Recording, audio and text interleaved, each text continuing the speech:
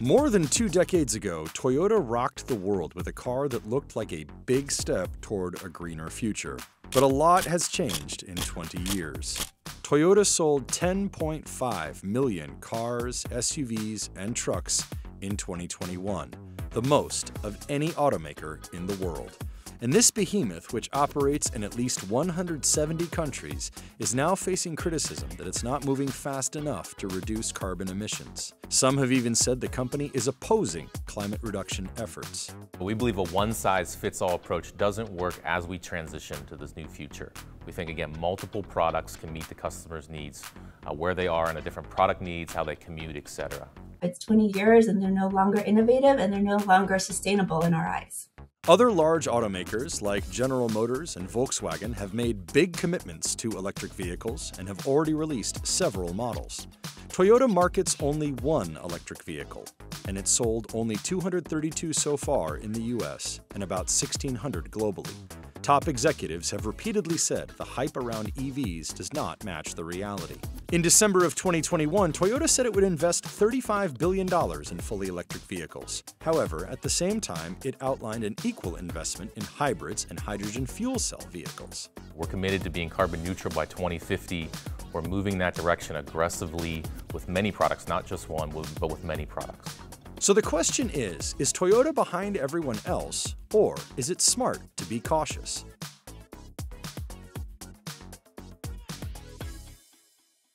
In 1997, Toyota rolled out the RAV4 EV. It was an electric version of the popular RAV4 crossover. Tesla was still years away from being founded, and EVs were extremely rare. Several more EVs followed, but none went into mass production. Toyota purchased a stake in Tesla in 2010. The two companies collaborated on a second-generation RAV4 EV in 2012. But as established automakers started switching to EVs, Toyota held back. In 2017, it sold all its shares in Tesla.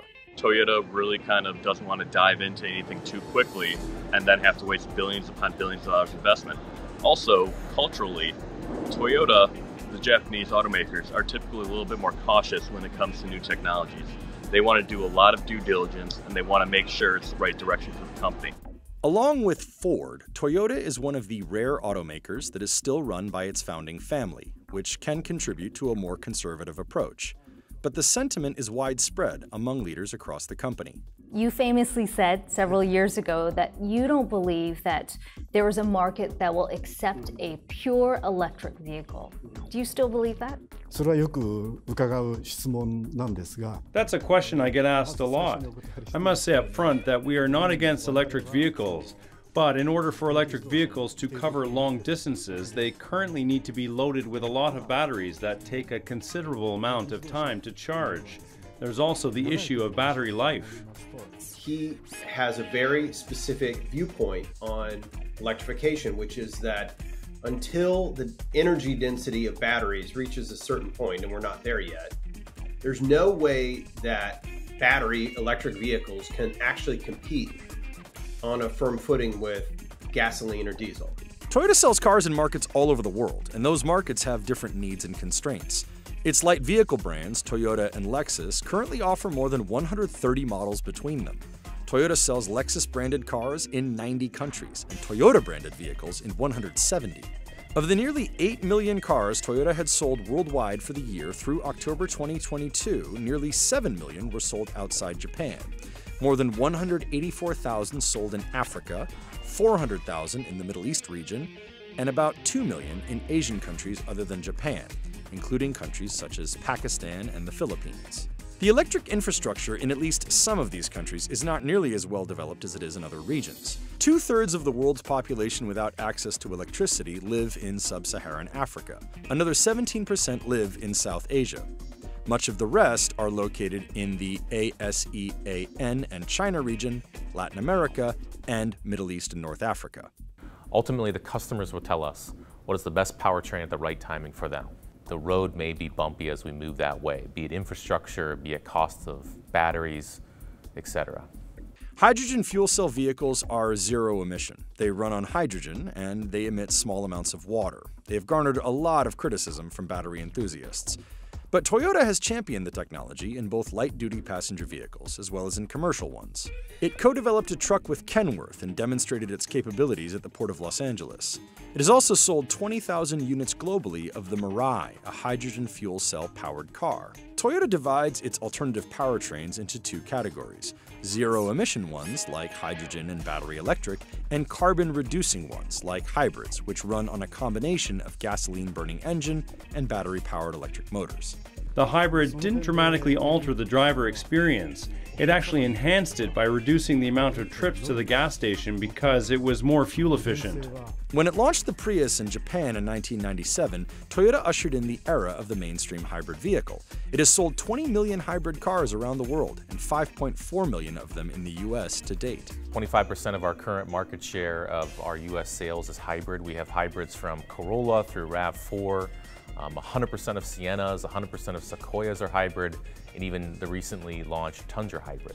They think that as the batteries improve, the hybrids get better and better, and we creep towards that point where the batteries are good enough that then actually it's better than a system that is hybridized.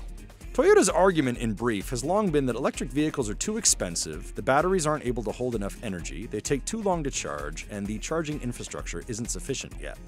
The problem with this point of view is that the world has moved on. Even though they're right in a way from an engineering principles perspective, there are other things that have happened in the interim. Manufacturing capability, mining capability, new advances in lithium-ion battery, and all of a sudden, their calculation is a little off.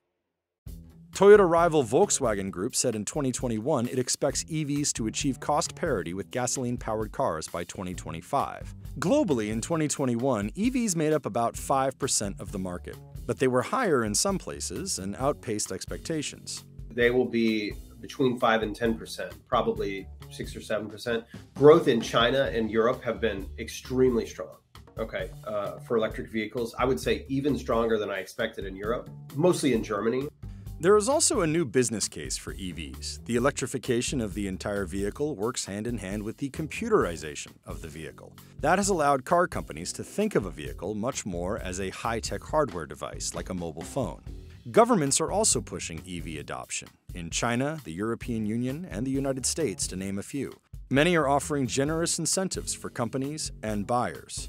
Even if they don't make sense from an engineering standpoint yet, they certainly make sense from an economic standpoint with incentives. Toyota has historically had the biggest share of the California car market, the largest statewide car market in the US. Data from the California New Car Dealers Association shows Toyota lost share in the first half of 2022 over 2021.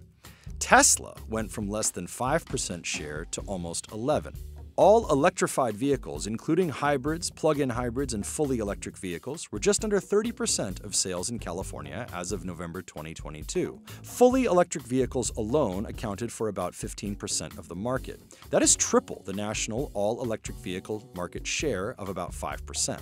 When you look at a very key and profitable market like California for Toyota, Tesla's taking share from them there, and Toyota needs to rally back with that, starting with the Lexus brand, but also with the mainstream Toyota brand. Catherine Garcia is a clean transportation activist at the Sierra Club, an environmental advocacy group based in California.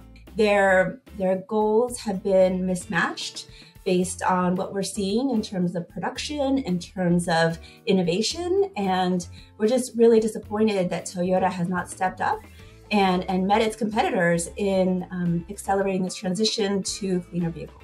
Sierra Club also says Toyota, even more than other automakers, has opposed climate legislation around the world. Influence Map, a UK-based climate-focused think tank, identified Toyota as one of the companies most aggressively lobbying against climate policies in 2021. The top three were Chevron, Exxon, and Toyota. And frankly, it's just extremely inappropriate for an automaker that has the means to be investing in cleaner vehicles and supporting this transition to electric vehicles to be stepping in the way of climate policies. Environmental activist group Greenpeace placed Toyota at the bottom of a list for its decarbonization efforts. In a statement to CNBC, Toyota said, "To set the record straight, Toyota has never lobbied for lower emission standards nor to lower incentives for any particular technology in the U.S. We have consistently asked the government for fair policies that do not favor one technology over another in the pursuit of eliminating carbon emissions. We do believe in an all-electric future. We're investing $35 billion from 2021 to 2030 in battery electric vehicles. But also, while we go through this transition, we're also electrifying the rest of our portfolio, increasing our hybrid volume and plug-in hybrid volume to maximize the benefit of carbon reduction. Toyota's new $35 billion investment, announced in December 2021, includes a plan to introduce 30 electric models by 2030. That is just under a quarter of the more than 130 models it currently makes. The plan includes about $14.6 billion of spending on battery technology and $5.9 billion in the U.S. alone. It also includes a planned $3.8 billion battery factory in North Carolina. In April 2022, Toyota launched the bZ4X, the only battery electric vehicle it sells. The launch comes about a decade after Tesla launched its flagship Model S sedan and 5 years after Tesla's smaller Model 3. I think they've realized that they do need to pay more attention to all electric than they have in the past. While the company is making lofty promises, not everyone thinks Toyota can catch up. There is a learning curve around how to build a good EV. You can't just out of the box be great at it. The company is gargantuan, and it has a massive research and development budget. No one doubts the prowess, the technical prowess, and the ability to develop technology that Toyota has. But research and development is just one piece of the total. There's a manufacturing, element to it, and there's a supply chain element to it. There's these arrangements with battery suppliers. There's people inside your organization. There are servicing that needs to be done at the dealership. There's a lot of things that if you started earlier, you're farther ahead.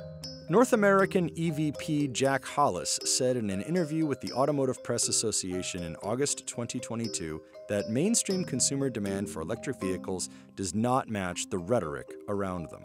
After 25 years on the market, hybrids have only about 6% share of new vehicles. EVs are half that. The recent federal bipartisan infrastructure law set aside $7.5 billion to build a network of 500,000 electric chargers. However, a recent report from consulting firm McKinsey & Company said that would still be a far cry from what would be needed to meet demand. The government wants 50% EV penetration in the U.S. by 2030. McKinsey estimates that would require 1.2 million public chargers and 28 million private ones to sustain an EV fleet of that size. That is about 20 times the number of chargers the U.S. had as of April 2022. If you were to judge electric vehicle sales by the amount of articles and hype around them that are written, we would be in 90% all-electric vehicle society. But the reality is that electric vehicles are still a very niche player, and we are going to have hybrids, plug-in hybrids, ICE engines with gasoline for decades to come. We still think that in 10 years, 50% of new vehicle sales will be gasoline. And if you look at the global footprint, that is almost certainly going to be true, because you're not going to see in, Nigeria, in, Iran, in Indonesia, a 50% market share for electric vehicles, period. And those are big markets. In the meantime, industry watchers say Toyota will be working hard to manage criticism that it is not doing enough to fight carbon pollution or develop green products. If my guess is right, they will be consistently beating the message that, look, all these hybrids that we sell, we actually reduce fuel consumption by way more than all these other people trying to sell EVs. Watch that message. That message is going to be repeated and repeated and repeated by them over the next 10 years.